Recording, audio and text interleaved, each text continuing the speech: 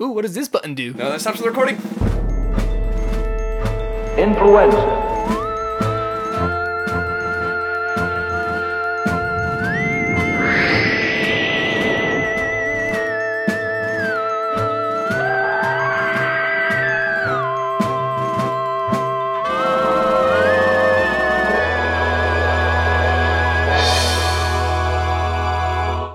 You're listening to Influenza. Each week we take a piece of pop culture and we talk about the influences that went into it and the things it would go on to influence. My name is Sean Aitchison and I am joined as always by my friend Alex Aguilar.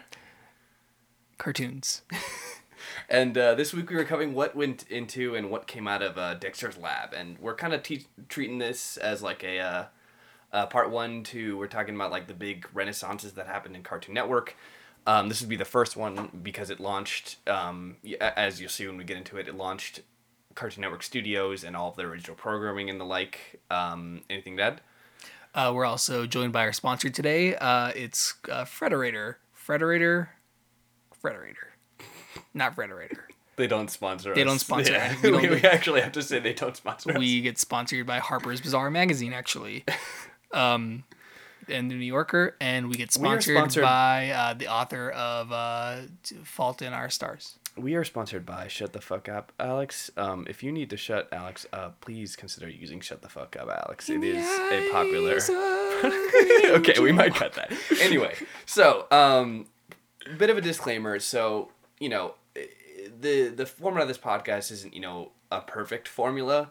Because, you know, it's not always just about, like, something being like, oh, I like this thing, so I put it into my work. It's not always that cut and dry. And this one is definitely more of a history of what a cartoon and cartoons, which were short showcases for Cartoon Network.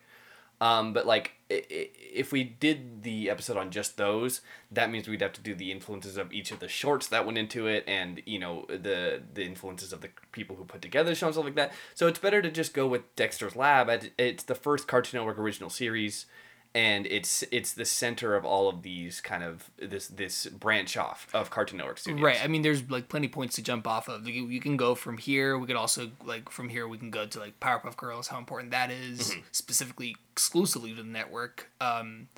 That they're basically SpongeBob. Yeah. Yeah. So it's I think it's more interesting to go with Dexter's Lab and see how it connects into this web of Cartoon Network as we know it today. Right. So with that said, for those who have listened before, you know our format. It's just going to be, we'll do a brief history of the subject, we'll talk about our experience with it, and then we'll get into the influences that went into it and the things it would go on to influence. And again, like we said, influence is not a hard and pressed term in this case. It's more of a, you know what I mean. Yeah, no, I get you. I'm here. I'm listening. Yeah. I have headphones on. I'm listening. All right. So let's get into the brief history. To talk about Dexter's Lab and by extension Cartoon Network's first original programming renaissance, we have to start with What a Cartoon, an animation showcase series created by Fred Siebert. From our sponsor, Federation. just as a They reminder. don't sponsor us. The series, which eventually was rebranded as Cartoons, was comprised of original shorts created by the animators and artists who worked for Hanna-Barbera, who produced the shorts, at least when it was first What a Cartoon. Exactly. Because all these young artists who were like on contract for doing storyboards for Hanna-Barbera and stuff like that, they were like, let's do a showcase. That's how they all worked. They started working on these like I hate to say crappy, but like early 90s crappy cartoons. You know, I think, isn't it, if I'm correct, Craig McCracken was one of the earlier ones to work on, what was it, Two Stupid Dogs. Yes. He was like a storyboard artist, correct? Two Stupid Dogs was like one of Hanna-Barbera's most late, I think. Yeah, I think it was the latest. Yeah. One of the last ones before Cartoon Network. I want to say like early 90s, late 80s would have been the stuff like the Flintstones sequel, like Bam Bam and Pebbles. Or like the Young Yogi Bear cartoon. Stuff like that, yeah. Oh yeah, dude, the extreme 90s Yogi. Yeah. That was so great. We're going to do an episode about that later. Oh how my it God. influenced everything. Oh god, if we did a Yogi Bear episode, we'd have to talk about how it influenced T.J. Miller to get his head checked.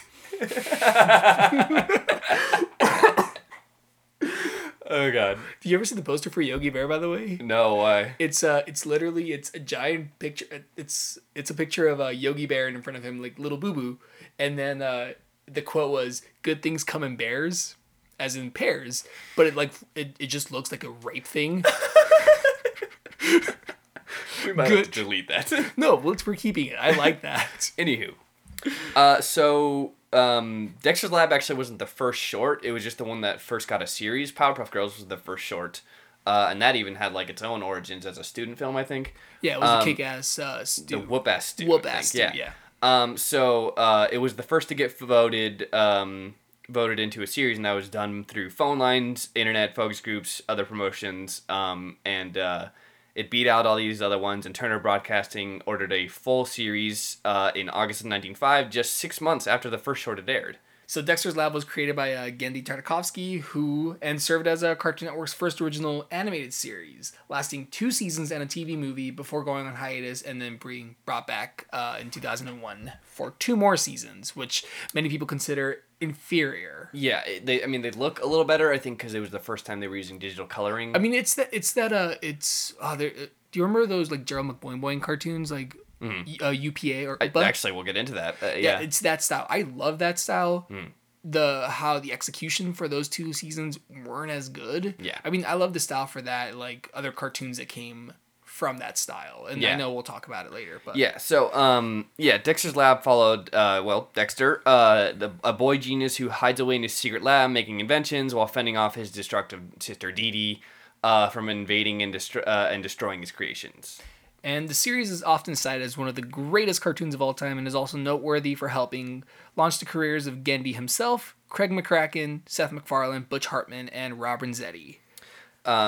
Yeah, and we'll get into a little bit more of that later, because that's an important subject too. But it should also be noted that What a Cartoon as a whole can be credited with this as well, since some of these creators also had shorts in the showcase, and obviously, like we said, they were all contracted with Hanna-Barbera when they were running the shorts. Yeah. I mean, my favorite thing, as a little side note from What a Cartoon, my favorite thing is that it had an Oscar-nominated short in there. It did? It was the Chicken from Outer Space, which, if you know what that is... that's Courage Cowardly Dog. It was nominated for an Oscar. That's crazy. It got, like, a theatrical release first, and then it got nominated. Forgot about that. The influence of Dexter's Lab is widespread as it began Cartoon Network's line of original programming. Better known as Cartoons. And started Cartoon Network Studios. It had previously just been a network of just reruns for old cartoons. And Space Ghost. Yes. So when we cover this topic, we'll also be getting into the other cartoons that followed in Dexter's footsteps, stopping around 2008 or so, and everything after which will be covered by part 2 of our Cartoon Network Renaissance series, which we'll get to what the subject of that is a little bit later. I mean, before we go into that, wouldn't there be like 3 parts of this Renaissance, going in for like Cartoon Network? Or there is, like but the center is not large or really that noteworthy. Well, it's just the parts of action cartoons. Would you consider Adult Swim the center? Yes, that would probably be the the middle of the sandwich. The meat. Yes, but meat wad, the meat wad of the sandwich. And even that too. There was just like so few shows in between that window of time, and most of them were just like a lot of outside, Canadian-based ones, or in the case of like. Because Ben 10 was the only one, and then there's some DC shows coming in. It was just a mixture of action cartoons that weren't always from Cartoon Network themselves. Right. So it is a noteworthy period, just not as noteworthy as these other. And also talk about the live action, which basically bankrupt the company. Yeah, to an extent, yeah. Or was it a response to bankruptcy? There's 2 reasons why Cartoon Network was going downhill. Was because of that, the live action stuff, and also because of the Boston bomb scare because of Aqua Teen. Oh, yeah. Which we should get to that at some point. Well, when we do our Adult Swim episode, which you got to research, I'm not doing that one. I got a lot of work. I do all the other ones.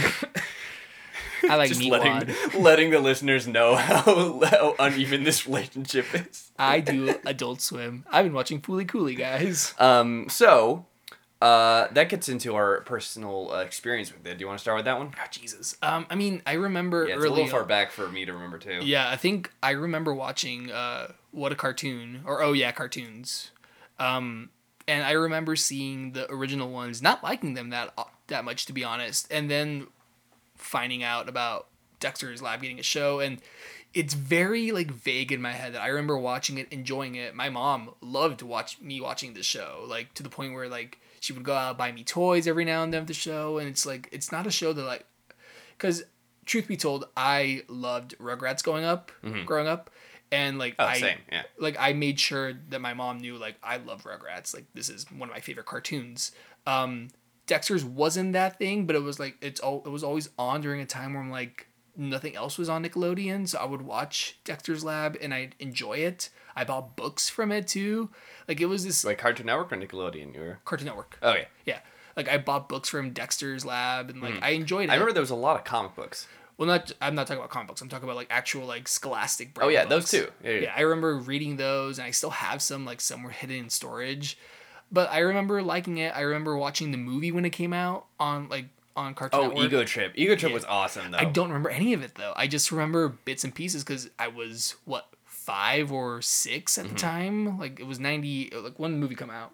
98. You got me on that actually. I think 98, probably 99. I think 98 because Yeah. I think I might have been like 5 or 6. No, it was 99 because it was in between the original seasons and the. Okay, so I was yeah. like 6 at the time. Yeah. Like it baffles me like how I remember stuff like that, but it's very vague. Like there's stuff that I remember loving about Dexter's Lab. I remember, there's a couple of episodes. I remember when they like, I can't even remember at this point. It's just Yeah, it's a bit far back in my memory too. I remember it being one of my favorites. the one episode I remember was the bullying episode where it's like they yeah. for the speech impediments. Yeah. Like I love that I hate one. kids with funny accents. He beats up an Irish. Well, no, it's a leprechaun kid. It's not. Yes. He's not Irish. He's just a leprechaun. Italian guy who Yeah. because he has the tall chef hat, and Dexter. Yes. I guess my experience was similar. I don't remember a ton, but like the stuff that is there really sticks out. Like the dodgeball episode where he makes the robot. I remember loving all the robots, yeah. and I loving the anime motifs for like the way he would transform and all the robot. God, they're actually like now that I think about it, a lot of stuff just sticks out about the robot episodes. I mean, you just talk about kids love robots, so it's like Yeah.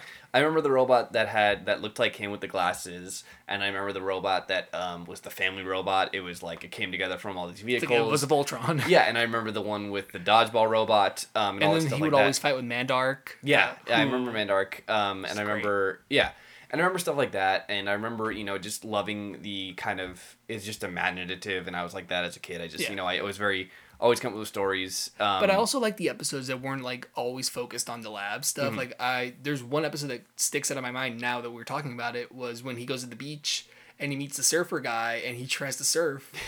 And like the surfer guy. I don't remember that one. It's a weird episode, and like you think like the surfer guy is like gonna like kind of befriend Dee Dee because they look similar, but like the surfer dude like helps Dexter like surf and come one at peace with the water. Yeah. And there's also the guy who teaches them how to play piano. It's like stuff like that. And Papa Pals, Mitch and Clem. Yeah. And then I remember the Justice Friends and stuff like that. And See, I remember that more than actual watching Dexter because I remember like and Dial M for Monkey. Yeah. yeah. But yeah. So and then just a lot of the imaginative stuff really got me as a kid because I used to love like making a lab out of Legos and having characters, make inventions, stuff like that. Yeah. And then I remember one episode too was with the Labrador. My family loves this episode. We it's something we still quote to each other where it's just like when he makes a dog talk and then the dog talks to his owner when he finds it later. So it's and pre-up, like basically. it's just like two dudes just like, hey, you want to go for a ride? Yeah, let's go for a ride. And stuff like that. And then like the part where his dad finds the dog, like, Dexter, how long have you been hiding this lab from me? And it's just an actual lab dog. It's dumb stuff like that I remember. And then the Omelette du Fromage episode.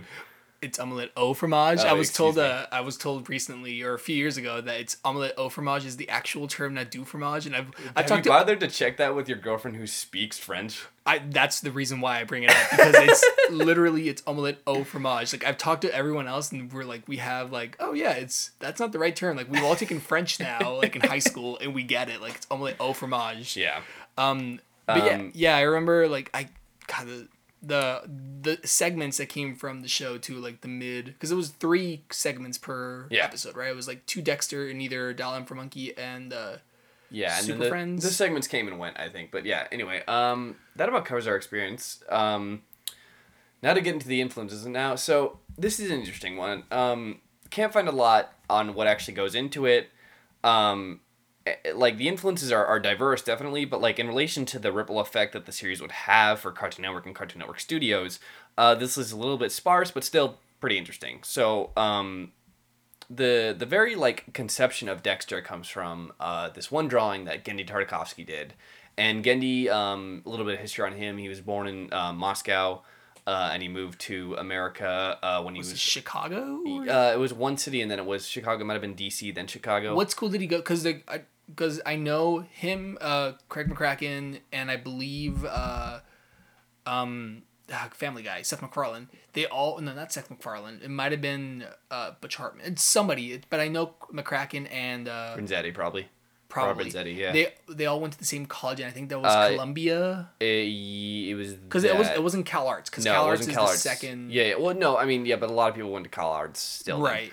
I mean, I don't know. It might have been Columbia. I think I have it later on, but we'll get to that. But yeah. So it's yeah. He's somebody who moved to America when he was really young, and I don't think he yeah, he's an interesting dude. I mean, he made Samurai Jack, which is one of my favorite series of all time. Like, I remember he's talked about his love for cartoons early on. Like he would love Popeye, which obviously came and went. Yeah, and I'll get to it in a little bit and how cartoons relate to Gendy Tartakovsky when I get to something a little bit later on. I want to save it. So let's just get into the very original influence for the show, which was a drawing that Tartakovsky did of a tall, thin ballerina, which was the basis for Dee Dee. And after drawing Dee Dee, Tartakovsky wanted to pair the character with a visual opposite, creating a short, blocky character that he named Dexter. And so it's just kind of like, it's kind of like that thing that when we talked about in Cowboy Bebop, where it was just kind of like this, like, I have this idea that's not anything, but now when I add this one thing to it in response to it, it makes a whole thing. I mean, that's the majority of cartoons are always like that. Yeah, I mean, it starts. I don't think Powerpuff Girls was like that. I think Powerpuff Girls. Phineas and Ferb, from what I read, is like that too. Invader Zim is the same thing. Yeah, because that was like I think the creator or no one of the execs at NEC wanted to make Squee a TV show. Oh yeah, and then they said no. So then, but they still wanted to work with Jonan, and then he drew an alien figure that was like, oh, that's the one. Yeah. So he drew that, and the character is also inspired by Tartakovsky's brother Alex, which I'm not sure. I didn't look up what his Russian birth name was. I think he changed it just like Gendy did. I mean, Alex is a pretty regular name. Usually Alexei though. Yeah, because that's the creator. Anyway, don't quote me on that. I might cut that. So Dexter's voice was described to be like a small Peter Lorre, by the character's first voice actress Christine Cavanaugh. It's Kavanaugh, if I'm correct. Kavanaugh. Yeah. I'm sorry. And the voice was also inspired by Robert Renzetti, who you know as the creator of My Life as a Teenage Robot. He made his way up in the animation world with Gendy, and when they were friends during their Cal Arts days, I think it was Cal Arts. Yeah. Maybe I got that wrong. I'm sorry if I got that wrong, guys. We're professionals at researching. They're talking about college. You should have just said that. Anyway, they're coming up with each other in animation, and Robert Zetti would always call Gendy Tartakovsky, prank call him with this voice that ended up kind of becoming the inspiration for Dexter, which I thought was really funny.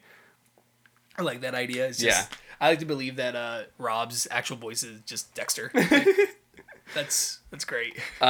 So you want to talk about the animation style? I mean, yeah, like I hinted about the UPA animation that we'll talk about, hopefully later. But the animation style of Dexter's Lab is influential on its own, becoming a house style of sorts to Cartoon Network for years to come, which we will get into a bit. But first, let's talk about the influences that formed the style to begin with, which Tartakovsky stated that one of his main influences was the Dover Boys at Pimento University, a Merry Melodies cartoon from Warner Brothers that was directed by Chuck Jones, which... I mean, I don't think we'll ever get to a Chuck Jones episode, but I think, Chuck Jones is an interesting one because it's more just what he's influenced, and I'm not sure if there's enough research present to, show what influenced him. It's the equivalent of, Walt Disney. I don't think there's a lot that influenced him. Yeah, it was just a lot of, creative energy coming out. Yeah. So interesting enough. So this short, The Dover Boys at Pimento University, was a flat, close to the screen style, and that's not really what Dexter always was. It was a little bit more about showing everything, background, stuff like that. So it instead incorporated this cinematic approach in Dexter's Lab, and the bigger influence on the style, it's a combination of the Pimento University, Dover Boys at Pimento University, and I'm going to skip ahead a little bit here, the UPA cartoons. Oopa. So it was this. Do you know a little bit more about that? I remember my family like we would my mom and I would get together, watch old cartoons, ranging from Popeye, Felix the Cat, Betty Boop. But I do remember watching a lot of Mr. Magoo, because that's UPA Oopa. Yeah. I don't know if it's UPA or Oopa. I'm gonna keep calling it Oopa. And I remember about Gerald McBoing Boing. Like I found out about that through like a history lesson that I gave myself. And because we're an audio podcast, we can't like put up stuff, but like really just like search any old UPA cartoon and like look at that, and that's like so influential to Dexter. These kind of very simple shapes, the thick outlining, the kind of flat design that works at all angles. That worked, like, I think during its latter 2 seasons, like they did perfectly, and it influenced other shows, like obviously Clone High, Clerks, the animated series. Get into that. Like don't skip ahead.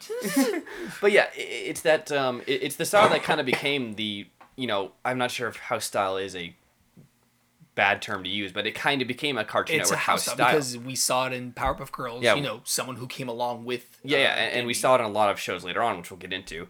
There was also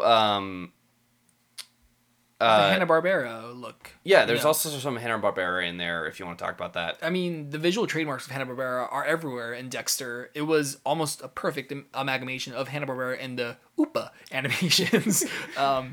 Like the simplified backgrounds, colors going out of lines, vague shapes, flat 2D implications of space and dimension, and for the background specifically. Yeah. And in terms of Dexter's design, he was given a Hanna-Barbera mouth to make him easier to that like that nose to the the lip thing. And then there's in terms of Dexter's, like I said, a very imaginative series. There's always like these big robot battles. Yeah. Dexter's stopping an asteroid from hitting Earth or something.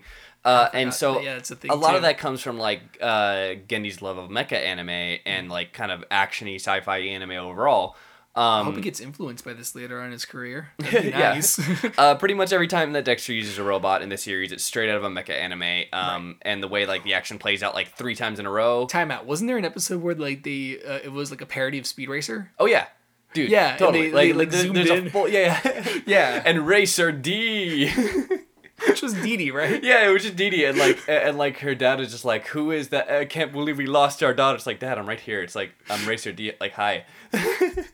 But yeah, so like that those whole scenes where it's like anytime like a robot would like chop something or whatever, it would be like shing shing shing, like it would replay it 3 times over. Yeah. And that's like straight out of like really old like mecha anime. Right. Correct me if I'm wrong too. Gendy also worked on Powerpuff Girls as he did. He was a producer, producer and director, I think, of voices sometimes. Because you can definitely see the fight scenes be very similar to one another. The Powerpuff Girls is interesting because the reason that there's so much like punching but no actual impact is because that's how they got past censors. Mm-hmm. So you'd see like a punch thrown and then it would just be like a flash of something. Yeah. But when it came to Dexter's, like the robots were like perfectly fine with that. Yeah. And I'm sure he has so many uncredited design work on that, like because he just wanted to, And so back to the UPA thing, it's just like there's also that like did we talk about the thick outlinings too? Because like that's such a UPA thing, and then that comes and goes a little bit with Dexter, but most of the time the design had like a thick outline to them and stuff like that. Right. And so this was the thing I wanted to talk about that was super interesting. So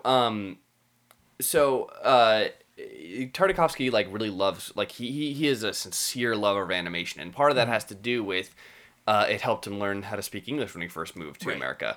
And along with that were a bunch of he watched older Warner Brothers cartoons, and then he would also read Marvel comics. I mean, granted, I think I was the same way. Like, cartoons really influenced me to speak English. Because, like, I was raised in a Hispanic household, so I would only speak Spanish. But it was me watching cartoons in English, like, understanding everything. So, I don't want to say Dexter's Lab helped me learn English, because, I would speak a horrible, dialect.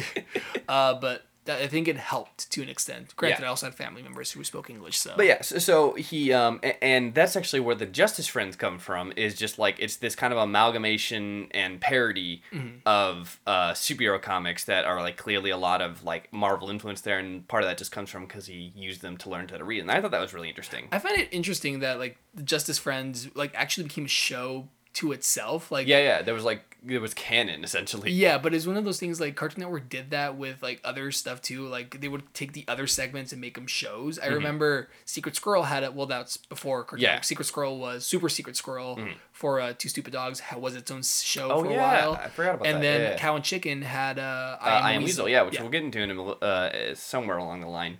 And so that was interesting. The first comic he bought was a Super Friends comic and stuff like that. And some other loose ends are the Burrito Palace featured in the episode Critical Gas. I think it's the episode where Dexter's just like holding in a fart the whole goddamn episode. I remember that. That is like, I'm sorry, that is like prime fart joke. Like that is how you do a fart joke. Like I also remember the Christmas episode. That's a real restaurant is what I was gonna say. The Burrito Palace. Yeah, which is just like I thought that was a funny loose end to throw in there. It's a lot of like cartoons do like they just reference their actual like places where they eat. I mean, like wasn't it a regular show who also like referenced actual restaurants that were like off the way? I think we've been to the grilled cheese place when we went to go see Descendants. Yeah. That like Cheezers was based on. Yeah. It became a chain, but Anyway, and then this last little bit, it's not really about influence, but it's an interesting fact that Tartakovsky and Robert Zetti moved to Spain before finishing school to be in between the animators for Batman the Animated Series. To just like get better at animation, which I thought was an interesting fact. I'm sure that came into play in both their careers. Positive, yeah. And that about covers it. It's a strangely a small segment, at least in terms of my research. And we said in other episodes that we try to do our best in terms of like just kind of hitting the broad strokes and the stuff that's interesting, and especially with something like this where the things it influenced is much bigger. I don't think there's much of a need to do a little more into the went into it because like this is the big segment is what it influenced. I mean, the one thing I like, we'll get to it later because I don't know if like it was brought up here, but I do want to talk about just as a precursor. I do want to talk about root removal for a bit. Oh, go for it. But I don't know if right now is the right time or like we can put it now and then we'll cut it or put it in later. So just keep it here. It's fine. Yeah, whatever. But you know about root removal, right? Yeah. The secret convention one. That, I just love that he brought it with him one time. Like like he would always bring make sure everyone under 18 is out, and then I think he premiered it at Comic-Con. At a Comic-Con, yeah. And people, it just became word of mouth and. For years, like it was always just like this piece of work that even Craig McCracken mentioned like, oh, this is my favorite piece that I've done for Dexter's, and no one knew like about it. Like it became like a Reddit /4chan like rumor. Like, oh no, I saw it, I have it. Like it's one of the few rumors that actually has like truth to it, where it's like a creepypasta type thing, where it's like it actually has something to it, which is funny. And then it wasn't until 2013 when it actually finally was released by Adult Swim. Yeah. Which was it's funny to see that because it's a precursor to like Gendy working for Adult Swim. But yeah, like I remember like that was a huge thing. I was like my friend Robert and I were like obsessed with the idea of like, oh my god, this thing exists and we're finally gonna watch it. And it's a pretty great episode. Granted, it's censored, so I don't know, like, because there's... I don't think there's the rumors, like, there's a rumor that the uncensored version is just, like, no bad words. It's just, like, it's, like, bad word adjacent stuff. Like, it's like, it's shoot and darn it. And, yeah. But it's, like, I remember, like, the rumor was, like, oh, no, there's an actual, like, filthy version of this. Like, but... I like the one that we saw, which is great. Because there is, go off on a bit of a tangent, there is an art form to bleeping. Like, I think you can make it funnier by bleeping sometimes. Oh, yeah. No, there's, like, even stuff that I love, like, that's obviously meant for adults. I think it was Aqua Teen that, I think in the movie, they like, messed it up where they still have the bleeping in the movie, but it's, like, off, so they'll say fuck, and then you'll hear the bleep afterwards. And it's beautiful. Yeah, so let's get into what it influenced. Forgive me for taking so much charge on this one. I just want to make sure this segment is out there. This part of I want to say is out there. So this is a big segment, like we said. To boil it down, we're gonna have to try and categorize things as best we can to cover all of Cartoon Network's original programming from 1995 to 2008 that resulted from Dexter's success. So essentially, the short version of this is that most of these shows would not have been made had it not been for Dexter's success. Because it was an experiment. At the end of the day, that was Cartoon Network's experiment to try to make shows. Yeah, as a short-turned cartoon, if that reads well, which created a template for future Cartoon Network Studio series. So, and like we said, we talked about this before, too. I want to have a quick note about this, about the house style. And again, I'm not sure if that term. It's not a house style. It's yeah. just like people who like the world of animation. Unfortunately, like they have to. It's small and they have to share with one another. Yeah, exactly. And they obviously coworkers are shared, and a lot of these creators. It's influence not in terms of spreading. It's influence versus as like a cycle. It's basically just like you're in the same room as these people. Yeah, you know? and you kind of like not leech off, but you become copacetic to how each one's work is. So, and I wanted to talk about that because the way I divided this in our notes here, which Alex does not go over beforehand. Me. Is that we're going to talk about the cartoons that came from What a Cartoon and Cartoons, both like short showcases for animators. We're going to talk about the ones that shared styles that came from a short and got a full series that shared styles, and the ones that came from a short into a full series that didn't share styles but still kind of came about because Dexter. I mean, there's one that you mentioned here that I do want to talk about, but we'll get to it later. Yeah. So the first one is Powerpuff Girls. If you want to talk about that. Yeah, one. I mean Powerpuff Girls. I still believe it, until the movie came out. I still believe that was their flagship show. Oh, for sure. Like even like I love Dexter and all, but I do think that the company became like a monumental powerhouse of animation because of the Powerpuff Girls. Yeah, that was the one thing that could rival. And I almost want to do a separate episode on that, just because of like the influences that go into it are just this vast superhero, influence, stuff like that. Like, yeah, and it's also a show that was catered to both boys and girls. At the end of the day, that's what these cartoons. It's one of those ones that like at a time when this was I guess more. In a different time, I guess is just the best way to put it. It was that show that you weren't embarrassed that you were watching a quote unquote girl show. Like I think my family was okay with me watching that. Where a time when that might have been a concern for some parents and even some kids. Yeah. It was the show that transcended that, which is powerful. Yeah, which is Powerpuff. But yeah, it's let's see. Craig McCracken's career was made. Hit the microphone. I'm sorry, guys. All right, so Powerpuff Girls ran from 1995 to 2005. Also, another show that ran in two different chunks. I think Chris Savano also took over. Of course he did. Yeah, but... and then Craig McCracken's career was made by Cartoons, just like Gandy's. The Powerpuff Girls shared style elements with Dexter's Lab, and Tartakovsky acted as a producer, sometimes while also working on his own show. Yeah, but I think it was always a lot of in-between stuff. Like, I think early, like it's the early Powerpuff Girls that he worked a lot on. And Gendy and Craig worked together frequently, and there's similarities in style and storytelling are incredibly present in this. You can see the similarities in the art style right away, the simple shapes and thick outlines from Upa, the way that the characters are meant to contrast each other. Dexter and Dee Dee are in the PPGs, and as background characters, etc. That's interesting because Dexter and Dee Dee, he made him to contrast her, and that's how the idea came about. Yeah. And for the Powerpuff Girls, one of the things that a lot of people were disappointed about when it came to the reboot is that the girls are these very grounded characters. They are drawn with the circles, and they don't have fingers, stuff like that. Yeah. They're drawn very simple with round shapes. And everyone else around them was pointy. Everyone in the background is pointy and cornered and square. Yeah. So it's a good thing because it just puts these characters in the spotlight. It's like a classic animation, design choice. And that's the same thing that Dexter and Dee Dee contrasted. It's the same idea of contrasting shapes. Yeah. But without the success of Dexter, without proving to Cartoon Network that one of these shorts from What a Cartoon could work as a series, without paving the way, Powerpuff Girls would not have been into a full series. The same way with every other Cartoon Network original series at the time.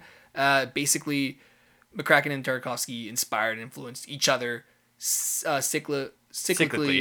And the success of Dexter's Lab influenced and inspired Cartoon Network to make more original series. Yeah, it's like it's ironically something that's like kind of hard to put into words because it really is just this like back and forth of like, well, now we're gonna make a series out of the one of this short, but like we also really like this short. It's like okay, and then in art form, it's like, man, I really like what you're doing. This, I'm gonna do some of this, and I'm gonna do some of this. Yeah, so it's interesting. I think my favorite thing. I know we're gonna talk about it if we ever do a Powerpuff Girls episode.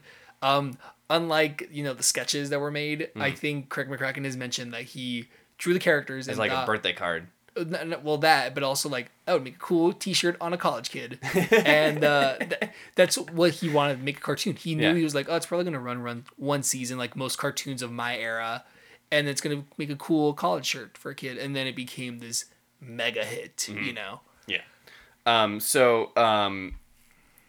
couple of loose ends on Powerpuff Girls is that Powerpuff Girls went on to influence an anime adaptation known as Powerpuff Girls Z, though a ton of the story was changed, but just interesting, I thought. Yeah.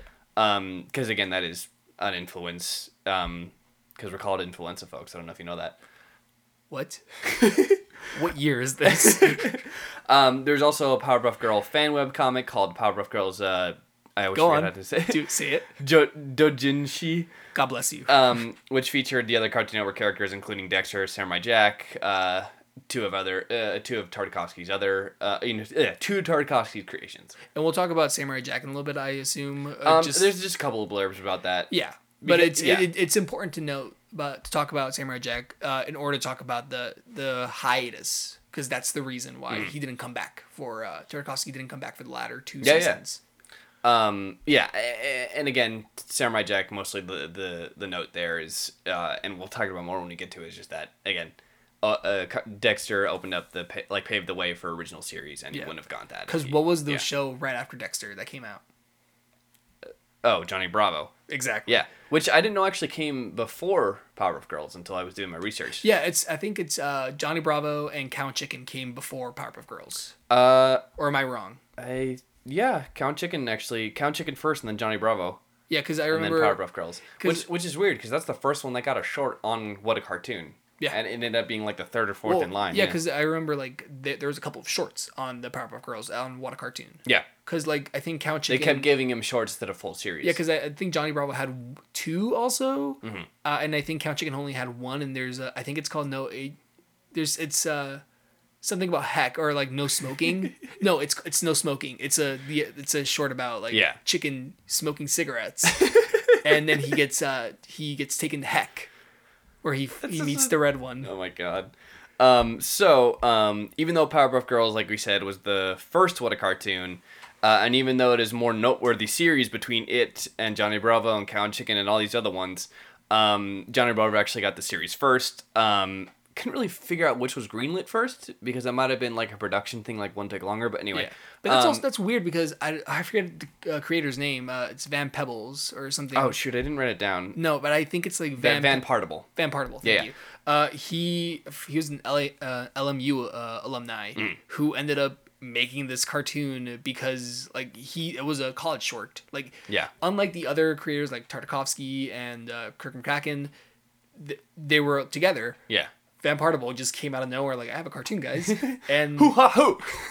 Which God, I love that the reason how that got created. And unlike the other shows, Powerpuff Girls, Dexter's Lab, and Johnny Bravo took it was a long run, but there were so many hiatuses in between because I don't know what he was doing. A lot of surprise more seasons. Yeah, because I don't know what he was doing at the time, because he also left the show at some point. I'm not sure. I didn't spend too much time researching that. I've done research, my own personal research for that, and I can't find anything for that. So, again, Dexter's success began to spread through Johnny Bravo, and there's some similarities in background design. It kind of has the CN house style of the time, though a little bit more if there's tiers, it's kind of somewhere below Samurai Jack, of the CN house style, for lack of a term, is kind of halfway Tartakovsky's house style. It goes somewhere the Justice Friends / Samurai Jack. It's like the Justice Friends basically style. Yeah. Of the Tartakovsky style, where it's a little bit more realistic and less cartoony, a little bit more comic booky, but still that Cartoon Network style. Right. And the Hanna-Barbera inspiration, like we said, especially... I think Van Partible also worked on Hanna-Barbera cartoons. Yeah, of course, yeah. Everyone did. Most of these people did. And then especially in how the women are drawn, that's very, very Hanna-Barbera. They look like they're out of Scooby-Doo sometimes. Yeah. Oh my god, do you remember the episode where the Scooby-Doo episode? Yeah, which is still the best one. Supernatural, get on that, because that's much better than what you did. That one I love in the Johnny Bravo Scooby-Doo crossover, I love the Jinkies. Isn't that a breakfast cereal? I think I like the way the episode ends with him crossing over to a speed buggy. Oh yeah. Which is the same thing. Yeah, and overall it's just a very Hanna-Barbera series, very in the style of the studio that made it, or originated, that is. And while we can say that Dexter was responsible for these style elements being present, it is worth noting that both Johnny Bravo and Dexter essentially are cut from the same cloth. Yeah. Yeah. Speaking of the same cloth, though, we also need to talk about Cow and Chicken and I Am Weasel. Yeah, which so this would be our segment of the What a cartoons that went from short to series, but don't really share those visual styles. Right. Yeah. And Cow and Chicken is just, like I mentioned, there is it's no smoking. Yeah, it's the skit that started. It's an art style that looks like it would be a gross out cartoon, but doesn't always go that direction. But it was always put in that like same tent, unfortunately, because of the whole Ren and Stimpy just because Ren and Stimpy and then other cartoons followed, and then it was just like overly detailed on the parts that you didn't want to be overly detailed. But I remember doing a lot of like I wanted to look up like Emmy nominations for kids cartoons, and I remember Cow and Chicken got a ton of nominations. No, it's one of those ones that I think just kind of faded into the wind eventually. But like at the time, I remember really liking that show. That was one of the shows that like my mom didn't like me watching because she thought it was stupid and like Well, there's a lot of adult humor in that one too. Yeah, like granted, she liked me watching I Am Weasel, which is weird. Because he was more of a heroic character compared to just cow. She just like baboons. Also, what if the cow just has superpowers all the time? And she speaks Spanish. But yeah, just short note, Cow and Chicken didn't share much with Dexter's Lab, but it once again followed its footsteps in getting a full series. And it's also worth noting that Cow and Chicken helped launch the career of, excuse me, I had a cough, Maxwell Adams, the creator of Grim Adventures of Billy and Mandy, which we'll get into a bit. Exactly. Yeah. And then next up we have Courage the Cowardly Dog, which I mentioned, Oscar nominated short, which you just found out about right now. Yeah. I love that show too. That's a great one. It's one of those ones that like I remember this episode's basically turning into I remember that, I love it. No, there's Entertainment Weekly did like a poll of the 10 best like during their 20th anniversary, Cartoon Network's 20th anniversary. They did a poll of the 10 best shows. If I'm correct, they did Powerpuff Girls at number 1, Adventure Time at number 2. I think Samurai Jack got 3, Dexter's got 4, and Courage got 5. Yeah, Courage is definitely like the kind of, definitely not a flagship, but definitely one of their better ones. It was a critical darling. Like there's so much about that show. Like what a clip I just watched the other day was when he's playing like the racquetball game or dodgeball game with like all his enemies. That's the last episode. He fights off. He fights. Yeah, so he fights off all his enemies, and the way he wins is like, what can you do better than the rest of them? And he just screams so loud they all die. Like yeah. God, I love that. But it's like I just remember so many things about that episode. Show. I remember all the visual gags whenever he was like so scared or couldn't believe something. I remember one time he saw something scary, took out his eyeballs, breathed on them, like wiped them with a cloth, put them back in just to make sure he was seeing what he was seeing. Oh, the things I do for love. Yeah. So again, not as much as we love the show. There's not much to say in terms of like its relation to Dexter. But it's a risky move for Cartoon Network. Exactly. Just a risky move. Which again, Dexter instilled confidence in Cartoon Network Studios to just be like, you know what, let's make more of these into full series. And now we're going to talk about one show that it's not Cartoon Network. Yeah, but still, it's influenced a career. Who was at one point a couple of years ago was one of the powerhouses of like animators turned big people in Hollywood, producers basically. And we're going to talk about Larry and Steve, the show that no one knows about unless you know. Like the history of it, Family Guy, because Seth MacFarlane created this show. It was a couple of shorts on What a Cartoon. Yeah, and Seth MacFarlane. It was one short he did in college, and then he did a sequel on What a Cartoon. Exactly. Yeah. So Seth MacFarlane was one of the only creators hired by Hanna-Barbera based on writing talent alone, which Hanna-Barbera saw in his short The Life of Larry. But from there, Larry and Steve. Exactly. But from there, he would be. Juggle back and forth between storyboarding and writing on Dexter's Lab, Cow and Chicken, I Am Weasel, and Johnny Bravo. And it was Johnny Bravo that helped Seth MacFarlane develop his personal style of animation and writing. Yeah, which I've never actually seen his like actual artwork. Like I don't know how much of like the storyboard involved he is with like early Family Guy or anything. Yeah, I mean it's obviously say what you will about Family Guy. Like I do think it's important to note that how important Seth MacFarlane is to this notion of like cartoon or late Cartoon Network, early Cartoon Network creation. Oh, dude, Dexter, like he was a writer, like he was a staff writer on Johnny Bravo. Like when animation didn't always have staff writers. Exactly. But one thing that I know it's gonna be like we're preemptive. We're gonna talk about Family Guy in the Adult Swim episode because it's important to talk about Family Guy, even though it's not an Adult Swim show. It's super important to talk about that. We'll get into that in just the Fox acquisitions that they have. And how important it was Adult Swim. both Adult Swim and Family Guy helped each other because Adult Swim became huge because it had Family Guy. Reruns of Family Guy. And Family Guy became huge and got back into success. It's like how Comedy Central basically brought back Futurama. Well, that came after. Oh, it did? Yeah, Futurama. Like, you're right. Yeah, Adult Swim also got Futurama. Anyway, and they were so mad that they went to Comedy Central. It's really interesting that this is the beginning of Seth MacFarlane's career. So he was given a short and What a Cartoon. He did a sequel to The Life of Larry called Larry and Steve, like we said. Which is based on it's Peter and Brian. It's basically Peter and Brian. It's a man and his talking dog. It's kind of an idiot dude, like Family Man and his talking dog. Yeah. And the short he did for What a Cartoon showed how he adopted Brian, or Steve, I guess? Yeah, Steve. Steve, yeah. And it's basically just the basis for Family Guy, like you said. And Dexter's Lab and What a Cartoon essentially gave him his start, and with it, he went on to be, like it or not, one of the most successful cartoon creators of all time. Yeah, I mean, let's not beat around the bush. I do think like early Family Guy still has its charm. Oh, dude, like early Family Guy, like when they use the cutaway gag as not just like now we're obligated to do a cutaway gag for like something that's not related to what we're talking about. When they use it to be like, wow, that is like a great cutaway because we needed that break in the joke or something like that. Yeah. One of my favorite jokes on Family Guy has always been, I think it's from this first or second season, is the My Black Son. Also, he's a ninja. Oh my god. Yeah, it's one of the things like my friend and I quote a lot. Yeah. But we don't like Family Guy anymore.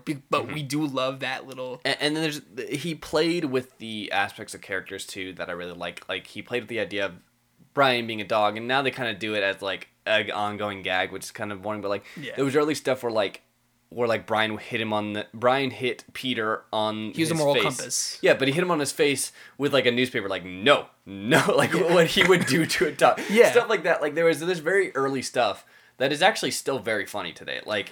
Yeah. I think there's a YouTuber by the name of Saver Spark who did an amazing like. Oh yeah, I follow that guy. Yeah, he made an amazing like fall of how Family Guy went down, which you can say yes or no to that. Like it went down creatively. From what I can tell, I don't think MacFarlane has that much creative control over it. Exactly. I think he's now busy with what's that show he has on Fox that's like the Star Trek. Oh, the Orville? Yeah. But prior to that, I don't think he had that much control over it at a certain point. I think by the time he started American Dad, like he kind of like. I think also by the time it just became like this back and forth, like of like the network keeping like canceling and taking it back, and then I think it just became negotiations to the point where it's like giving Fox more of a control. He just became a producer and a voice. Yeah. But I did not do my research on that, so don't quote us on that. And as always, honestly, just a good time to mention this. Contact us on Twitter. It's at InfluenzaPod. We do correct us when we're wrong. We do want corrections. Obviously, be nice about it, but like no, just yell at us. We want to learn. All caps is the point. We want to learn stuff. Talk to us, tell us, link us to stuff. Call us the F word, fatties. And then we'll do correction episodes if we want. It all depends on how it goes. But, yeah, it just depends. Like obviously, really, we do an episode about like let's say, just as an example. Let's say we're doing an episode on Fargo. We're not going to do like, correction on our Cartoon Network episode. Like, no, we're going to, when we come back to another cartoon. We'll do a full one, yeah. Yeah. So, like I said, we're inviting you to just inform us is all. Anyway, at InfluenzaPod. Now we're getting into cartoons because they rebranded. What a Cartoon rebranded as Cartoon. Same setup. Fred Siebert still doing it, but I think it's Cartoon Network Studios. No, because here's the thing. I think Fred Siebert left. Oh, you're right. To Nickelodeon to start Cartoons. Yeah, which we'll get into also. This is an episode of We'll Get Into It. Cartoons, I think, was now under Cartoon Network Studios instead of Hanna-Barbera. Yeah. So all these shorts were being showcased under Cartoon Network Studios producing them. It would show shorts being considered for a series, and some were chosen based on ratings. Other were chosen based on they had 2 big pick contests. It only lasted 2 years, I think, but and we'll get into that. It was 3. No, was it 3? Because I think it was the first one we're going to talk about. Then there's the one with the kids, and then there's the one with the cars. The cars. It's Megas XLR. No, that wasn't part of the big pick. It came in second. It just got a series. Okay, never mind. So I guess it was just 2 then. So the first cartoon that got a series was The Gruen Adventures of Billy and Mandy. So this one has such a confusing history. It starts as Grim Adventures of Billy and Mandy. Because Maxwell Adams pitched he got 2 cartoons on the Big Pick weekend. No, he didn't. I thought it was. It was just the Grim Adventures of Billy and Mandy, and then it became Good and Evil because they were like, it's not quite strong enough to be its own thing, so we're going to give you 2. Really? Because I remember like reading it differently. Because I remember it was a little confusing, so maybe I'm not getting it right. It was the same thing with the creator of K&D. He put 2 shows in. No, we'll get into that. All right. It's a little confusing, yeah. So Maxwell Adams creates the Grim Adventures of Billy and Mandy, and that I remember that short too. I remember that short so clearly. The hamsters like yeah. Billy and Mandy basically trick Death into being their best friend. But the Red servant. And the one of my favorite things is like I didn't get it when I was a kid. Like, oh, there's a game of Limbo because they're in limbo. Yeah. It's all this great like morbid humor. Yeah, so it started as the Grim Adventures of Billy and Mandy, and then it became Grim and Evil as its full show, because I think they wanted to pad it out a bit. Yeah, with Evil Concarne. Yeah, and then that split off into their own series as well. But then Evil Concarne didn't succeed from like. Yeah, but they still gave him a full season, which good stuff. Honestly, it's really funny. Supervillain. I think it was humor. during the hiatus of Billy and Mandy. Yeah, like it's great supervillain humor. I'll give it that. Like And then, also, fun fact, I, back in 2012, I was in a Cartoon Network ad for the 20th anniversary. Whoa, what? Yeah, and, like, Why didn't you open with that? I don't want people to know about me, guys. Follow me on _trailer_swift_ on Instagram. Anyways, I don't want people to know about me. Anyways, I was... Like, there was this ad for the 20th anniversary during San Diego Comic-Con that you would record and they would ask you so many questions. And they took a clip of me, like, because they asked us, run down all the Cartoon Network shows you know in 10 seconds. And they took a clip of me saying, like, because in the commercial it says, like, which Cartoon Network show do you love the most? And they used a clip of me saying, Billy and Mandy. Like, that's literally one of the times when I was on TV. Because they told me... When was this again? 2012. For the 20th anniversary. I need to look that up. It's hard. Like I had it on my like DVR. You trying to find the Jumbotron thing. Well, no. Let's save that for the Adult Swim. All right. Wait, because that was Human Giant, wasn't it? Or was it Adult Swim? The Jumbotron. What? Remember, you were eating your little brother as a sandwich. Oh, that was Human Giant. Oh, that was that was MTV.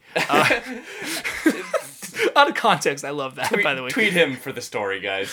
But yeah, I was on Cartoon Network for the ad, and they used my funny. Clip. And they used like little kids, be like Adventure Time, regular show, and there's this like 20-year-old guy like Billy and Mandy. This is a show I've been thinking about rewatching, by the way, because it's so ridiculous. I rewatched the Little Rock of Horrors. Oh yeah, with my little brother, Such and a good one. God, it's so good. Yeah, because Voltaire's lyrics just. Oh yeah, fucking work perfectly. So this was the first Big Pick winner where people would call in and vote on the internet, because I think that's like when the internet was getting big for like you had networks. To call. No, it was a little bit of both, because there was still internet for Dexter too. So this one was definitely internet. Oh, it was AOL. Yeah. Lots of similarities in the visual style. Very thick outlines. Very much a product of the show that came before, Dexter, Powerpuff Girls, Johnny Bravo, all the like. And then there was even an episode of The Grim Adventures of Billy and Mandy where Mandy smiled for the first time and it broke reality, and they woke up in the bodies of Powerpuff Girls. Yeah, the Powerpuff Girls. We didn't. I should have brought this up, but when we were talking about just the house style, when we got into this segment, is that like I think the best way I always measure the house style of it is glasses. Look at characters with glasses. All of them have the same thick rimmed glasses. Yeah. It's there on Dexter. It's there on characters in Camp Lazlo. It's even going on to cartoons now. Like what was it, Loud House? Like one of the stuff kids like that. has that. Yeah. So it's like everywhere. Like that is the marker for me. I always say, like when you find a character with these thick rimmed glasses, that's just these. It basically looks like someone took a big thick marker and drew 2 circles. Yeah. Yeah. Well, it's a Mr. Magoo thing too. Yeah. It's the UPA. Oopa.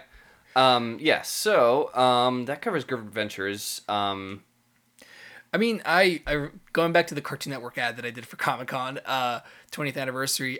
When I ran down the list, I mentioned Sheep in the Big City, and once we finished recording, the guy took off his headphones, like, oh man, I forgot about Sheep in the Big City, and I work for Cartoon Network. You got an all man and the headphones off.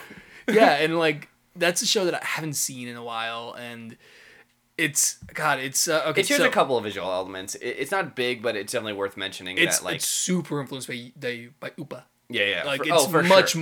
more than Dexter. Like it's more of a direct line versus an amalgam of other things. It's actually, I believe it's more influenced by Huckleberry Hound more than anything. Upa and Huckleberry Hound.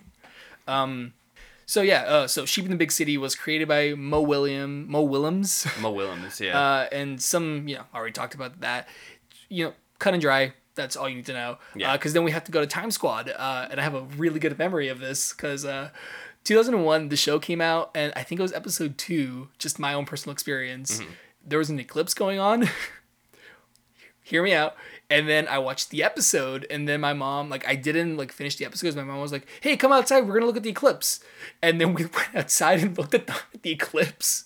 And then I remember I didn't finish the episode because my mom and I were both on her bed, just trying to recover from us looking at a fucking eclipse. Yeah, don't do that. We took a page. Donald Trump took a page from us by looking into eclipses because I was distracted from watching Time Squad.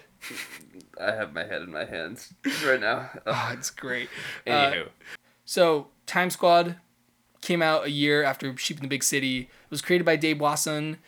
Just similar elements. That's really all we need now. We're trying to get through these faster now because we're at an hour at this point. Now we're getting to the cartoon series that started as shorts, became series, but don't really share visual styles, but just worth mentioning because, again, Dexter's paving the way for all this, for taking risks. Going back to the whole 2012 Comic-Con thing. You named Mike Luanog too? Another show that they were because I had to go by it twice, and halfway through I mentioned Mike Luanog, and they stopped me and they're like, forgot about Mike Luanog. I remember liking that one a lot because I like the kid inventing stuff, out of coconuts and shit. So it's on demand, and I watched a little bit of it, and I got a little bored. I can see it. And that one looks a lot like Schoolhouse Rock art style and stuff like that. Oh yeah. Yeah. One of the first cartoon era, I think it was the first cartoon era shorts to get a series.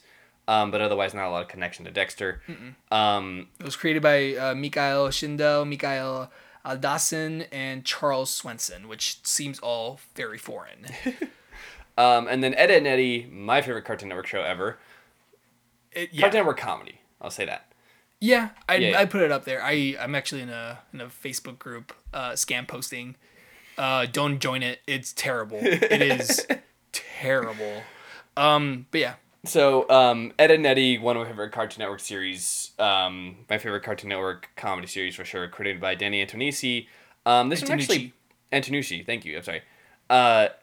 This one actually bypassed the usual 7-minute short then series process, so maybe it doesn't really have as deep a connection to Dexter, but still worth mentioning as it's under the cartoons. I don't think, was there a pilot for that one? No, there wasn't. Yeah, because that one's just but I thought it's under the Cartoon moniker. Even though it wasn't a cartoon. There was a point that they didn't do shorts anymore. It was just under the moniker. I mean, it's one of those things it wasn't at the Cartoon Network Studios. Yeah, it was. But again, you have a series that is now Cartoon Studios is now established as we're making cartoons. Yeah, come to us with your cartoons. Yeah, and that's because I remember that one and Courage the Cowardly Dog were different production companies. Mm-hmm. That's why you don't whenever they do big crossover games or anything that fighting game.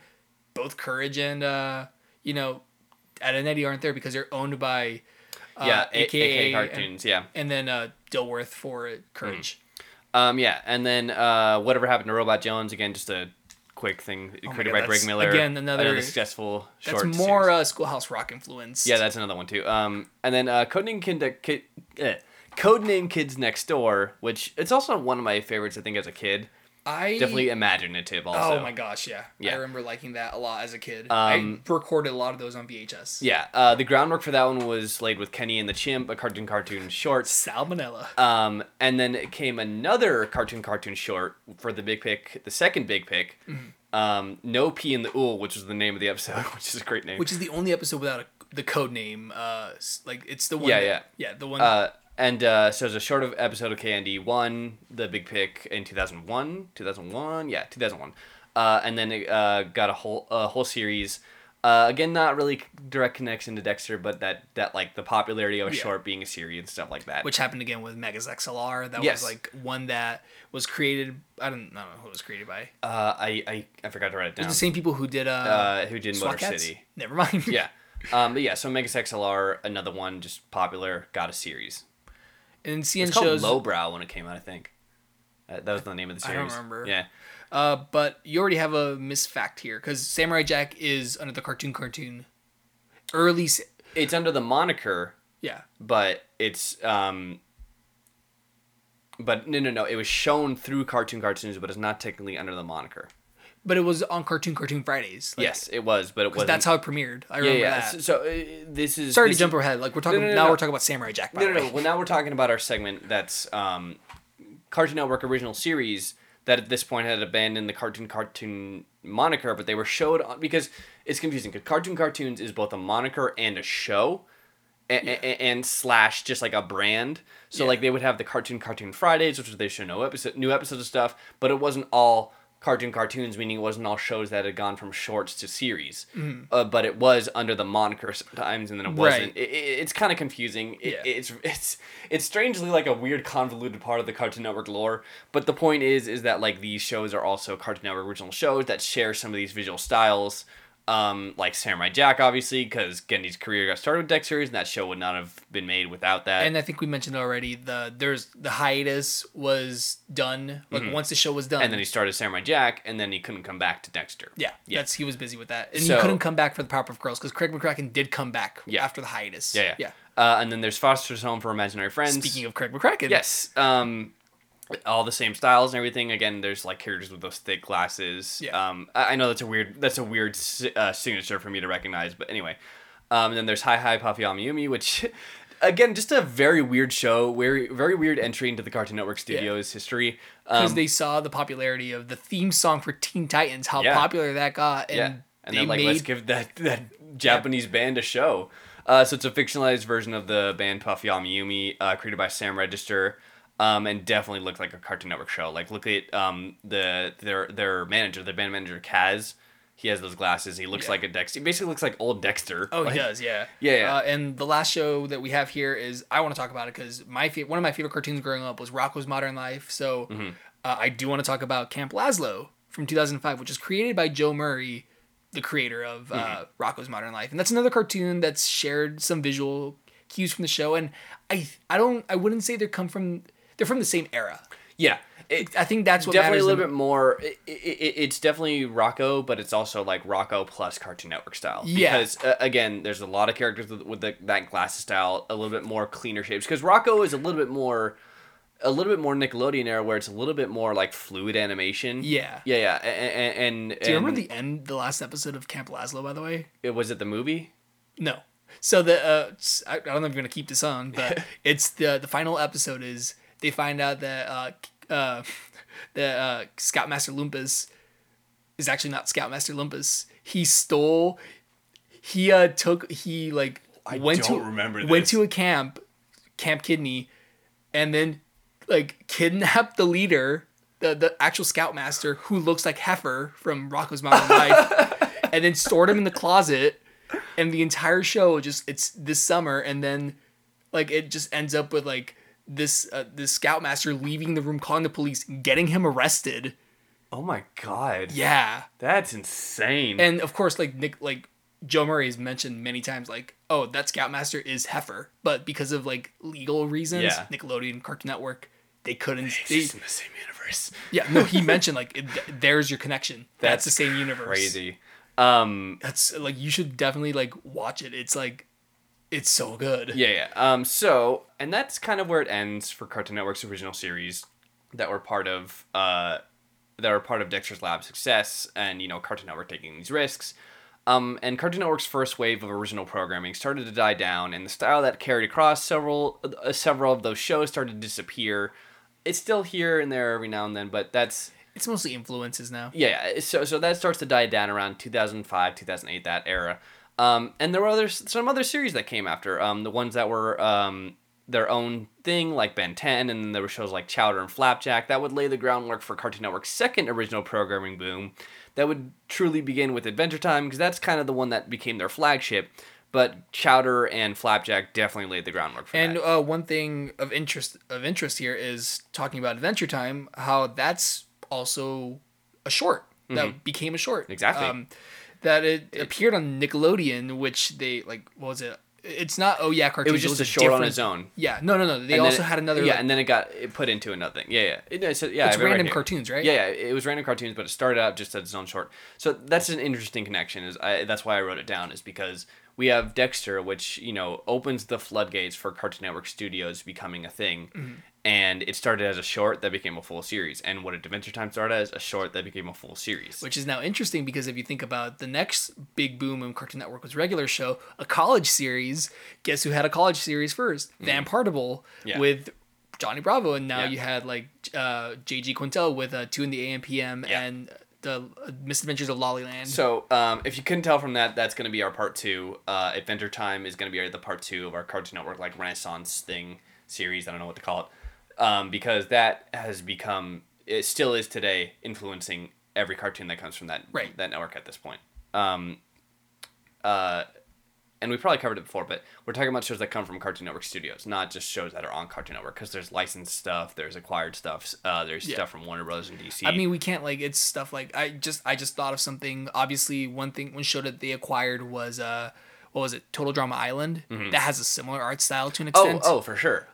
And I remember the thick outlines. Yeah, I liked the idea of that show. I actually watched the first season with my little brother. Yeah, and it was one of those shows I like the idea of a reality show. Yeah. It was one of the only Canadian. If you watch it in its original Canadian broadcasting, if you're watching third party from the original Canadian broadcast, it's way raunchier and way adult. Yeah, I think it was actually a teenager series, and then what was the channel Teletoon, probably. Teletoon, yeah. Yeah, I think it was actually supposed to be geared towards because it was late middle schoolers, early high school. Yeah, when they brought it here, they brought it down. Because I remember it came out when I was in high school, and I got a lot of that humor. There's full scenes where somebody's topless and it's blurred out. Yeah, that's whoa. Anywho, but it wasn't just Cartoon Network shows, and that gets us into our next segment of the things that influenced. It wasn't just Cartoon Network shows that Dexter's Lab influenced. And had an effect on. Oh yeah, cartoons. Hosted by Kenan Thompson. I forgot about that. Yeah, yeah. The oldest member on SNL. But they switched it around a bit too. Yeah, he was when Kenan wasn't doing Kenan and Kel, he was we'll keep you around for a little bit, and then they did that. Fun fact about Kenan Thompson. I know this has nothing to do with it. The man has been doing sketch comedy almost his entire life. Mm-hmm. He's still a member of SNL. I mean, that honestly, regardless of whether you like him or not, that just says he has good experience, I think. And I mean, that's why they kept him for so long in SNL. But think about that for a second. This guy, his career is sketch comedy. That's amazing. I like that. Yeah. So, there are quite a few non-Cartoon Network shows that take inspiration from Dexter and the cartoon short showcase that it originated from. And we'll start with Oh Yeah Cartoons. Mm-hmm. Which is created also by Fred Siebert. Yeah. So Fred Siebert, I think we mentioned before that he made What a Cartoon. And then when he moved over to Nickelodeon, he started... very similar. Yeah, very, very similar format to showcase young animators coming in, wanting to make their own stuff. Called, like we said, Oh Yeah Cartoons. And that also helped to launch his Frederator. Frederator. Yeah, his production company. So Cartoon Network has this success with a shorts showcase, making shorts that got turned into shows. So he brings that over to Nickelodeon with Oh Yeah Cartoons, and that results in the Fairly Odd Parents. Right, which I remember I loved as a kid. Mm-hmm. It's one of those shows that it's one of those shows where the comedy writing is still very crisp. Yeah, it depends when you mean by still. I think I was talking to a coworker actually about this. How like you go back and oh yeah. That's yeah. That also had 2 shorts on Oh Yeah Cartoons, right? It was a series of shorts. It was about 10 shorts. With the different voice actors, because I remember that was like Yeah, it was the voice actors who actually the one who played Vicky was actually the one who played Daphne originally before Grey DeLisle took over, and then she passed and Tara Strong took over. Yeah, because I remember or she played Timmy, I think it was. No, because she also did the voice for Kyle's mom on South Park. And they made a whole thing about her. Yeah. Which, in retrospect, it's kind of a downer thing to talk about. But she lost her battle with depression. Let's just say that. Yeah. And when it came to the Oscars, because South Park the movie was nominated for Best Song, which Blame Canada, which she sang on during the performance, it was Robin Williams who sang that song. And as we all know, what happened to Robin Williams at the end. It's an interesting note. It's not like a fun fact. It's like, it's depression. So Fairly Odd Parents has a little bit of Dexter's Lab in it. Like I said, the thick outlines. Did Butch work on any of those shows, by the way? Because I'll get into this later when we talk about, because one of the biggest things that Dexter's Lab did was launch a lot of careers. Yeah. And Butch Hartman was, he did every single Justice Friends segment in the original Dexter's Lab. Interesting. Okay. Yeah. So talk about a guy who's worked on a lot of spin-offs. Yeah. Because he's done a lot of shows on on the same network. So there's some similarities there. It's where he got his start. And the Hanna-Barbera mouth had Timmy, Vicky, all the characters have that. And like I said, Hartman also worked on Dexter's Lab. Then another one is My Life as a Teenage Robot, if you want to talk about this. Yeah, because it's Rob Renzetti, who, before we go on, didn't he have a short on Oh Yeah Cartoons about a vampire? I don't know if that was him also. I think it was him. But that didn't get a series. That's why I didn't. I remember that was for years talked about that's going to become a series. I know. I love the premise. Well, yeah, but I bet you because of Mandy. Yeah. I think that's what happened. Yeah. But we'll talk about My Life as a Teenage Robot because Rob Renzetti, who was a longtime friend of and colleague of Tartakovsky, obviously we talked about him already. The two went to school together, so on and so forth. And with Oh Yeah Cartoons, Renzetti was able to launch his pilot for My Life as a Teenage Robot, and My Life as a Teenage Robot has a lot of similarities to Dexter's Lab style because Renzetti worked on Dexter's Lab. It's the same thing like we said with Craig McCracken, where it's just the cycle of influence. Like no one person is responsible for that style. It's a back and forth and stuff like that. But yeah, the simple shapes, the thick outlines sometimes. Sometimes the characters didn't have outlines, but some parts of them did sometimes. Right. Anyway, Rowdy's got the chalk. Talk about Chalk Zone. That brings us into Chalk Zone. There was a time just worth mentioning because again, it's this Oh Yeah Cartoons launching this cartoon. My friend and I I think for a Black Friday we ran around just screaming, "Rowdy's got the chalk!" And that's still my favorite. Why? Because we don't remember anything else about the show. And then so in short, Dexter's Lab isn't. Indirectly also led Nickelodeon to push for original animated programs with the help of Fred Siebert and Federator, obviously. Federator!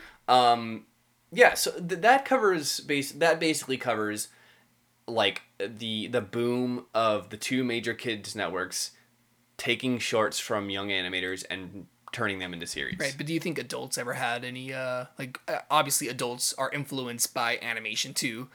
Is there any shows for adults with that sort of art style? Well, there are plenty. Thank you, Alex, for that segue. Segues. So, there are plenty of non-Cartoon Network shows that shared visual elements as well. Clone High. You know a little bit more about this than me if you want to talk about it. I know as much as anybody else. I love Clone High. I have it on my computer. I only watched it once through, but I loved what I saw. I was meaning to buy it on DVD, and I saw it at Amoeba recently for $15, but it was only disc 2. That's weird. Yeah, but in any case... Is that a joke because they're clones? Maybe it was disc 1.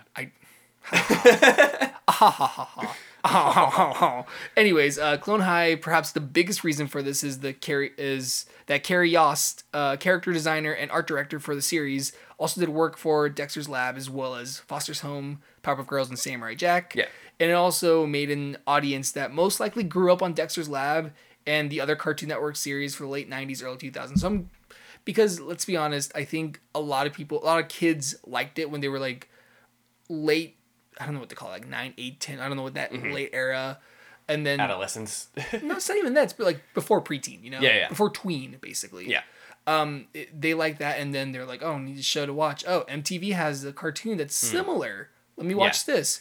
And then they realized it was Daria, so then they went to Clone High. Yeah. So, yeah, it's definitely like a lot of those simple shapes, a lot of those kind of very uniquely shaped character designs. And like one thing to note, it wasn't created by Carrie Yost. He was just created by 3 other people. I didn't say it was. Oh, well, I'm just saying because like you. Oh yeah, no. But it's like Carrie Yost was just like one of the main character designers. Yeah, he was the main character designer. It was created by Phil Lord and Chris Miller. And forget his name, the creator of Scrubs. Zach Braff? Creator of Scrubs. Oh, Scrubs. Yeah, who also created Cougar Town. Who wasn't Zach Braff. I don't remember. I forget his name, and I feel bad about this. Correct us on Twitter. Yes. This is one of our messiest episodes for sure. Are you sure about that? And then I really like this one because I've never seen it. So Panty and Stocking with Garter Belt. That's the full title. I had an ex-girlfriend tell me that was amazing. It is. Tell me about it. It is amazing. It's basically this raunchy anime made in the style of very much made in the style in every aspect of Dexter's Lab, of these, late 90s, early 2000s Cartoon Network series, because it was both like the kind of like this kind of short segments, just stuff sort of happen. Like it's just like a slice of life kind of dumb adventure stuff going on with some overarching stuff. So it's a comedy action anime created by Hiroyuki Imaishi. I'm sorry. That follows 2 angels that were kicked out of heaven for bad behavior and must earn their way back by collecting evil spirits. And they're called Penny and Stocking because Panty can turn her panties into guns, and Stocking can turn her stockings into swords, because Japan. Interesting. So it is known for its art style, which is such a huge veer from what many think anime is, because it's designed to be an homage to American cartoons. Yeah, I remember watching clips of it from Funimation themselves. Yeah, and it looks just like it basically looks like a fan art of Powerpuff Girls. Yeah. And obviously it's a little bit more Powerpuff Girls inspired, but it's still that's still that air of Cartoon Network. That's by transitive property, obviously. Yes, exactly. So it's just a very, very present influence. And then also want to give a shout out to my math teacher for teaching me the term transitive property, because I wouldn't got anywhere without that proper term. Thank you. So you want to talk about the Mighty Bee? I know very little about it, but I remember when I was watching My Life as a Teenage Robot, Mighty Bee kind of came out too, and unfortunately, no, it's much later, I think. The thing about this, I was one of those stupid kids growing up, like, oh, cartoons are dumb, and unfortunately, Mighty Bee was in that section of me growing out of cartoons. Yeah. So I know very little about it, but I do know that it was created for Nickelodeon by Amy Poehler, Cynthia True, and Eric Wise. And it looks a lot like Dexter's Lab. It looks a lot like that style, obviously. Yeah, it's because Carrie Yost is also a designer on the series. Oh, okay. No, there you go. And Carrie Yost worked on Dexter. I don't know if we said that before. And also, the Mighty Bee has what kind of glasses? Circular kind? Aren't you a fan of those? Exactly. Apparently? No, I mean, it does sound like a strange way to connect it all, but that is the one thing I always remembering. It's just oh, is this also created by when I was really young, I really only knew Craig McCracken's name, because that was the one I always remember seeing the most for some reason. Yeah. And then I'm was this also created by the Powerpuff Girls guy, or was this also created by the Foster Zone for Imaginary Friends guy? Because I would see that glasses trademark, Oh yeah. So that covers the ones outside, but. So this is, like I said, we've talked about this throughout all the other sections, that these shows that got made as a result of Dexter's Lab getting made ended up launching a ton of careers, partially because all the people who worked on Dexter were the people who got shorts later on, or they had shorts, so on and so forth. So one of the final things to cover is that all these high-profile creators and animators that are now big creators now, or have had big shows made, popular shows, stuff like that, their careers were essentially launched by Dexter's Lab and the What a Cartoon Animation Showcase that it came from. I mean, obviously, we're going to start with the first one being the creator himself, Genndy Tartakovsky, who, looking at it now, out of all these names, I think he's the second, but his, if you're talking about in terms of animation, he's the most successful. Oh, for sure. I mean, because obviously there's another person here who's obviously had a much more successful career. Yeah. But we're going to talk about Genndy right now, because he wanted to be an animator, and guess what he did with his entire career? Became an animator, because after Dexter's Lab, he got his own shows. He got Samurai Jack, which you've talked about. He got Symbionic Titan, which was the last Cartoon Network show. I think I actually like more than Samurai Jack. Interesting. Yeah. Okay, I didn't give it much of a chance. No, Again, yeah. granted, that was part of that, like, Done with cartoons. done Yeah. cartoons. But granted, Cartoon Network also brought me back to that because of Chowder and Flapjack. Yeah. Because I had a little brother, and he watched a lot of cartoons. Yeah. And then Hotel Transylvania, which I haven't seen. Which, you know, But I know it's like grown-ups with old movie monsters. Yeah, are you talking about grown-ups, like actual grown-ups, or grown-ups like Adam Sandler grown-ups? Like Adam Sandler grown-ups, but Right. not as bad. So, because I know the first one was like he took the reins over, correct? yes. Yeah. Okay. But the thing about Hotel Transylvania is that it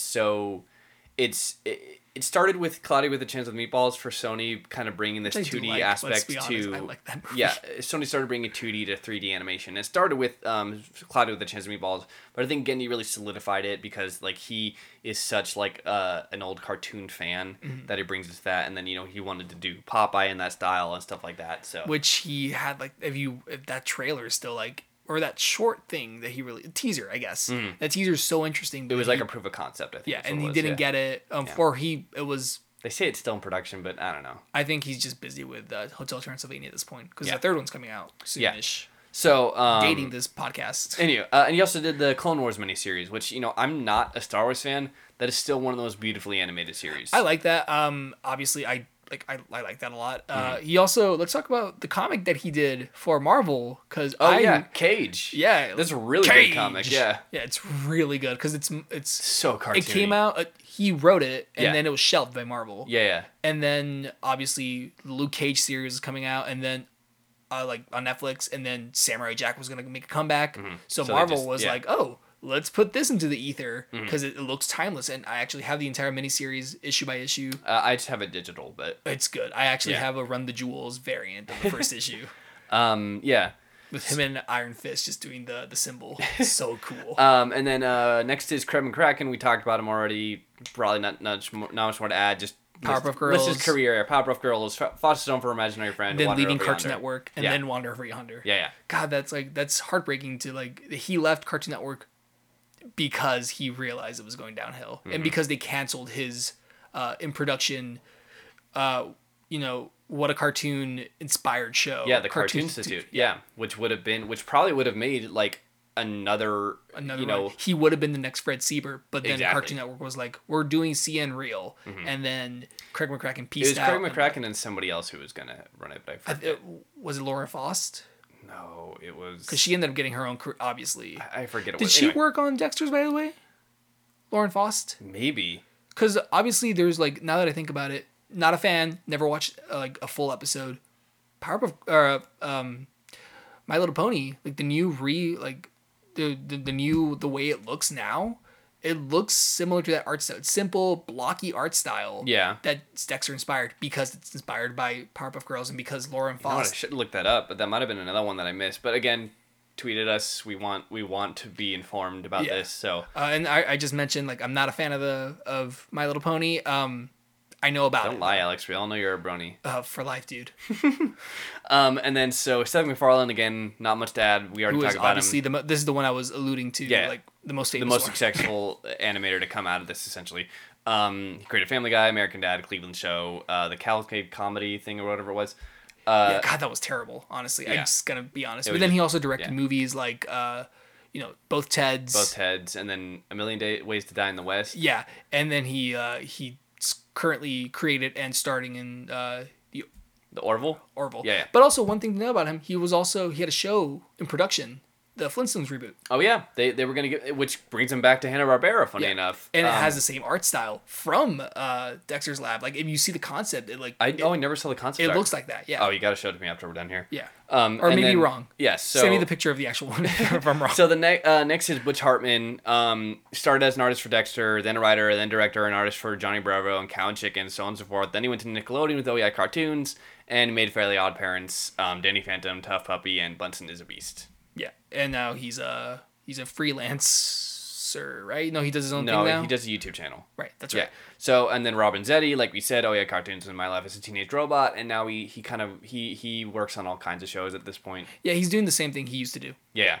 And then Fred Siebert obviously didn't launch his career, but it would help him develop Frederator, which would go on to produce shows like Fairly Odd Parents, Adventure Time, Netflix's Castlevania, Really? I didn't know that. I haven't seen Castlevania. It's in partner with somebody else. Gotcha. But yeah, Fred Rader also created the YouTube channel Cartoon Hangover, which has series like Bravest Warriors and Being Puppy Cat.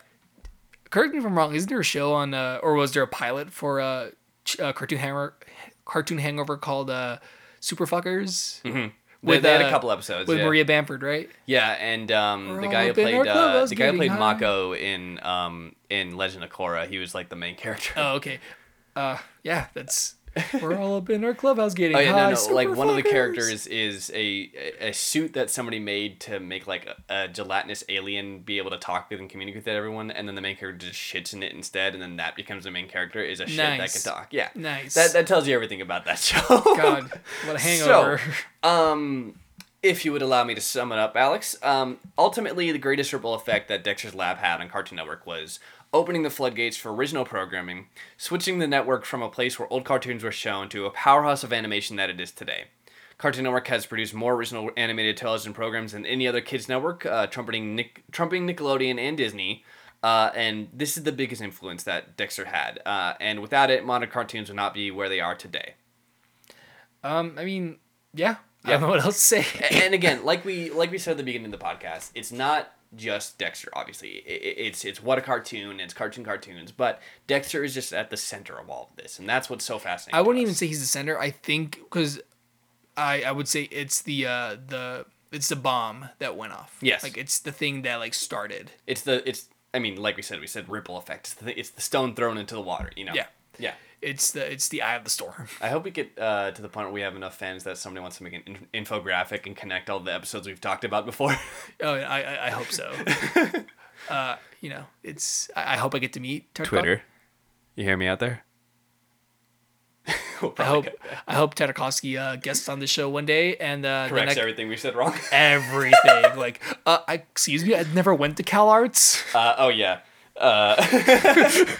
Anywho, so also speaking of meeting him, I also met David Lynch a few. Oh my God. No, we're not doing the running gag. Anyway, anything else you'd like to add? Nothing else. I mean, I've going through all this. It's all coming back. All these cartoons. It's just very fascinating. It's super fascinating. It means so much to me. Like watching Dexter's Lab. I haven't seen it in a while. I mean, the last episode I saw was the bully one. Oh, Rude Removal. Yeah, that one too. God, Rude Removal is so good.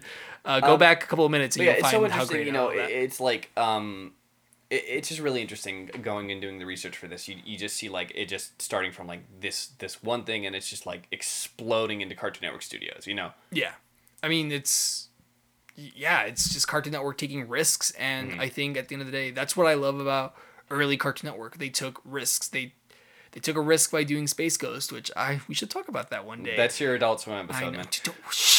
And then, of course, they took a risk with What a Cartoon. Or Dexter's Lab, Cartoons. Yeah. And, wait, is it What a Cartoon? It's What a Cartoon.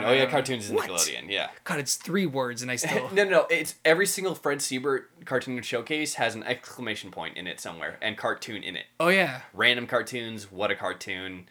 I'm dying. Yeah. So that about sums it up. Social media, you wanna? I'm _trailer_swift_ on Instagram. I just posted I didn't post anything recent on Instagram. You don't even know when this is going up. I don't know. I follow this band, I think. And then I actually changed my Twitter handle for reasons I don't want to get into. I am now at Sean 8 your son. Sean, the number 8, URSON.